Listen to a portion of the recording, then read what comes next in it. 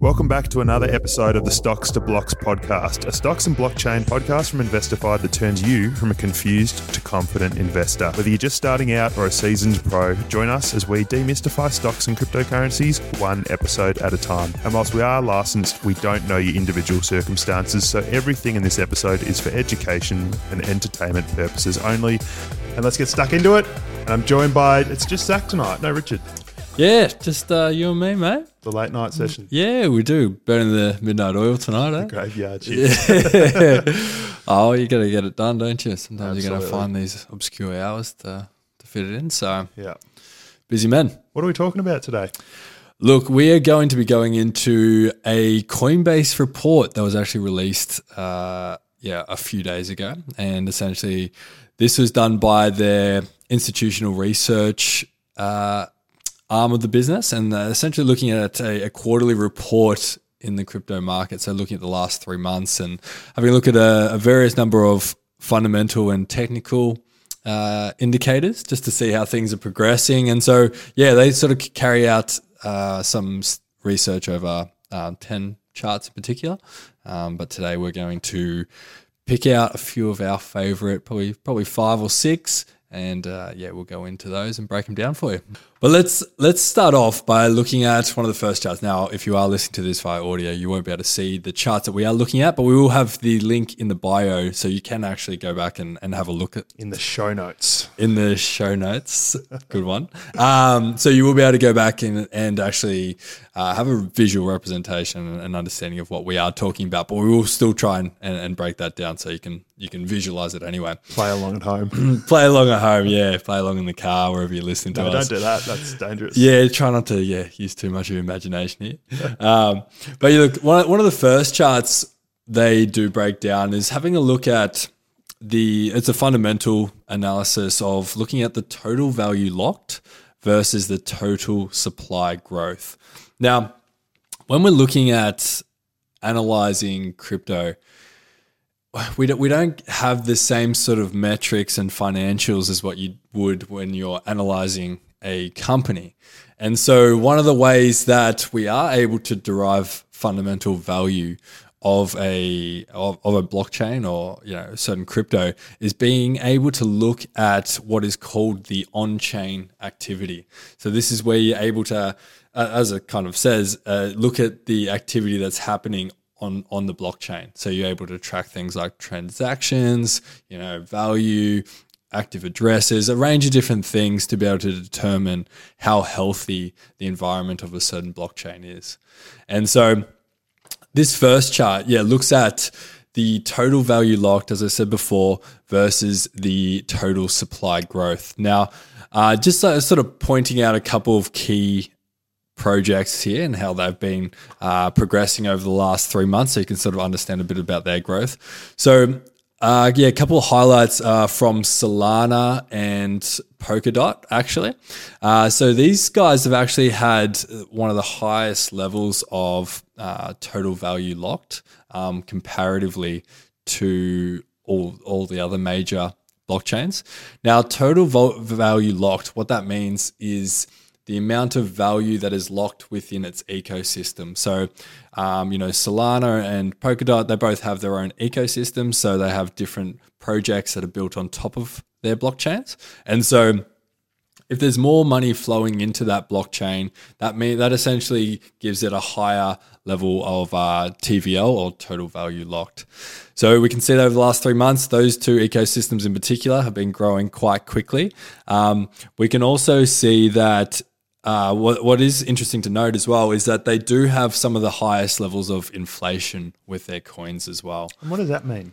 So that means the amount of new coins that are being input into the circulation have increased also more than any other major blockchain as well. Gotcha. So you've got more value coming in, but you've also got more coins that are being unlocked as well. So that could have also been due to, because some of these blockchains have unlocking periods. So every 6 months or 12 months, usually periodically, they have these unlocks that happen. So this is where they're, releasing coins into the circulation. Maybe it's paying, team members, they're getting part of their founding, token allocation, or various investors getting their tokens allocated. So sometimes there can be, these flurries of coins that are input into the circulation. So that could have happened, which is why those tokens in particular have experienced quite a high inflation. So it's the same as like the Fed printing money. It's just like essentially. So if the demand isn't there when there is this increase in supply, then you often get a price that pulls back. So yeah, these are all things you're looking at before you're making an investment. Mm-hmm. We've had something like ARB and AVAX that have experienced, they've sort of come back a little bit with a total value locked. We'll go into that a little bit more later. They pulled back just over the last 3 months a little bit, but yeah, that's probably all we need to derive from that graph. So one of the next charts that we're looking at here, it's another fundamental signal. This is once again looking at the financial metrics, as you will, of a blockchain. What we're looking at here is the fees or the revenues versus active addresses. So when we're looking at how blockchain pulls in revenue, right? They don't have, there's not a heap of fancy ways to be able to generate revenue. Like Netflix has its subscriptions, Apple has its phones and its watches and things like that. So that's all the different ways of being able to pull in revenue. Now for a blockchain, the main way that they're able to generate revenue is through its fees. Okay, so transaction fees. Now every blockchain has different levels of transaction fees. So, Ethereum has, quite high gas fees. You have Bitcoin quite high. But then you got coins like, Solana, Litecoin, their fees are a lot less. So what we're looking at here is not necessarily the amount of money coming in, but more the increase in activity is one of the biggest things we're looking at. So one of the highlights from this chart is really seeing that layer 2s. So these are blockchains that are built on top of Ethereum to help it scale. They've definitely been the most active. So that's where a lot of the fees are coming in. A lot more active addresses are picking up on layer 2s. But yeah, that was probably the most interesting thing to grab from that. Look, kind of goes into the next chart, if I'm going to keep going, around layer 2. So we can actually see here that there's been an upward trajectory throughout 2023. So we're looking at, when we're talking about layer 2s, we're talking about Matic, we're talking about Base, which is actually Coinbase's new layer 2, which is a very exciting ecosystem being built. There's a few other layer 2s as well, but what we can see is over the last 3 months is what we're talking about here, but yeah, for a long time, they've actually been on the rise. Mm-hmm. But also the amount of gas fees coming through from layer 2s is also been up. So yeah, Base, Coinbase's new layer 2 blockchain has already acquired 9% of the layer 2 market. So it's actually growing quite quickly. Where does that sit in comparison to the other major players? Well, you got like Arbitrum, which is becoming one of the more dominant ones, especially over the last few months, because they've had like a big airdrop farming, a lot of airdrop farming incentives. Mm-hmm. So that's been probably the most popular one, but Matic is probably the biggest one there. So yeah, I mean, Base has got 9% of the market share. Quite high. So, yeah, it's quite high for just kicking up. Quite shit. Yeah, it's just pretty shit house, mate. Yeah. Well, they should be doing better. Only 9. Yeah, pick it up, Coinbase. Brian, if you're listening. Yeah, friend of the show. Yeah. I think he's listening. He's one of our most active listeners, I'm pretty sure. He wouldn't, he would have been reading this report and said, I don't quite get it. I'll listen to Stocks to Blocks so they can explain Break it it down for me. Yeah. Gets a lot of his investment advice from us as well. Yeah, absolutely. Very active on the community. Do you want to go into the correlation? I will. So the next chart is the correlation matrix. So this looks at the correlation between Bitcoin and other macroeconomic factors based on the daily changes over a 90-day window. So I don't know if you remember, Zach, when you're at school doing the correlation coefficient. You're looking at me blindly, so maybe you don't. General maths, mate. Top of general maths. Whatever. So it's basically a statistical measure to measure the strength of a linear relationship between two variables, and it goes from -1 all the way to 1. So if something's -1, it means there's a strong negative relationship between the two variables. So one goes up, one goes down. If it's +1, it means that there's a strong positive relationship. So they both may go up together. And if it's 0, it means that there's no relationship between the two variables. Kind of like our vibe right now. Yeah, 0. yeah, but they're probably negative.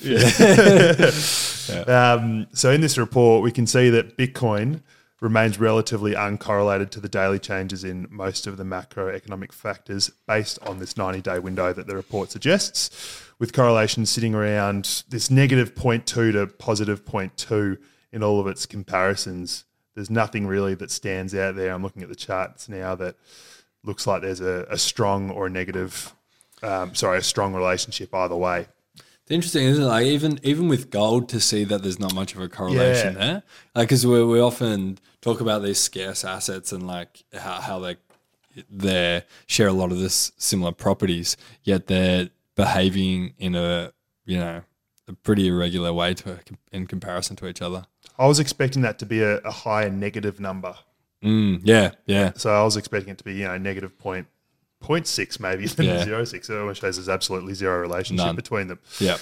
And even if you look at the S&P 500, despite Bitcoin's relationship with the US stocks showing some recoupling or signs of recoupling back in August last month, its correlation is still pretty relatively weak at 0.19, which is the same with US bonds. Funnily enough, you look at Ethereum, and it's still weak, but their relationship their correlation, I should say, with the S&P 500 is 0.31. So it's a bit higher than Bitcoin, which, stood out for me. But, as I said, still quite low. Yeah. There you go. Bitcoin and ETH is obviously pretty tightly correlated. Yeah. They move pretty similar. Yeah. So, I guess the output from this is just that there's no real correlations between Bitcoin and any macroeconomic factors. It's in its own league. Yep. And we go down to the next one. The headline is Crypto Volatility Displays Decreasing Peaks Over the Last 3 Years. And it looks at a chart from January 21 to September 23. And we can see that the volatility is gradually decreasing over time. So despite Bitcoin still being obviously a very volatile asset, we can see this volatility decreasing. And we'll have a chat about this off air before. And obviously that trading volume has gone down since we have been in a bear market, which would obviously be one of the main reasons why the volatility is decreasing. And some of the larger addresses in Bitcoin and ETH tend to go a bit silent or tend to go to sleep. Yeah, dormant's probably the better word during bear markets. So that's obviously helped reduce the volatility there as well. Mm-hmm. Yeah, bang on. That sort of goes into the next chart, which is kind of all tied in with what Anth was just talking about. So, we can see that the average daily spot and futures volume for crypto majors has dramatically decreased, and it has been on a slow decline. Pretty much, if you were to pair this chart, this next one, up against the volatility charts, you can see, because that volume for futures and spot trading has come down on this slow increase, it has reduced in turn the amount of volatility in the market. So you can sort of see how that all lines up. But that's been continuing on its way down over the last sort of 2.5 years, really. 3 years, yeah. So that's interesting. And then the last one we'll talk about, and we'll wrap it up. But it's just around, this is hot topic in the crypto space at the moment.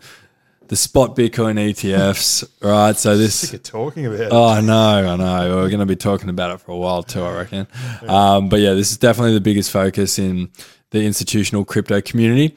What we're seeing here is, there's been definitely an increase in probability of these actually getting approved. So we can see it came down to a 50-50 sort of chance that it was kind of this going through, and now we're sort of sitting at an 80% chance. So you can see the probability and the confidence around this going through is definitely on the rise. I saw a Bloomberg analyst the other day, or a couple of them actually, that came out saying that there was a 75% chance of it going through this year and a 95% chance of going through next year. It doesn't happen. So it sounds like it's a matter of not if, but when. Yeah. There's obviously a chance that nothing happens, but there's a very good chance that it's just a timing. I'm not a betting man, but I'll be putting my money on that. You're a degenerate gambler, I lost mate. a lot of money. That's fantastic news. And I think if it does go through this year, it probably still means it still takes a bit of time to get set up and the infrastructure behind it, correct? Yeah, I think it means it's going to be turned on. You'll be able to buy it today or buy it this year. It might take once it gets approved, it won't be far. Yeah, Okay. They'll be pretty into. They'll be setting everything up in the back end already. So they probably know the answer already. Yeah. I think it's funny. It all just lines up really well with the halving event. That's what I was getting at. Almost like it was orchestrated. Eh? Yeah. Our next episode of Stocks to Blocks, we talk about conspiracy theories. Every episode, actually. But you're right. That it could just be something that just kickstarts. Well, you got that. You got the Bitcoin halving. Those are two very important milestones of Bitcoin that could really kickstart a bull run. Yep, there are definitely a couple of the big white swan events that we're looking for. So I think that's us for tonight on this market outlook. But make sure you download it and give it a bit of a run through yourself if you want to be able to see the visuals for what we've been talking about. But yeah, Anth, thanks for joining me tonight. Thanks, Zach. And lastly, please leave us a review if you're enjoying all the content we're putting on this podcast. It's greatly appreciated. And feel free to share it to your friends and family and everyone else. Thanks, guys. Love chatting with you. See ya. Cheers.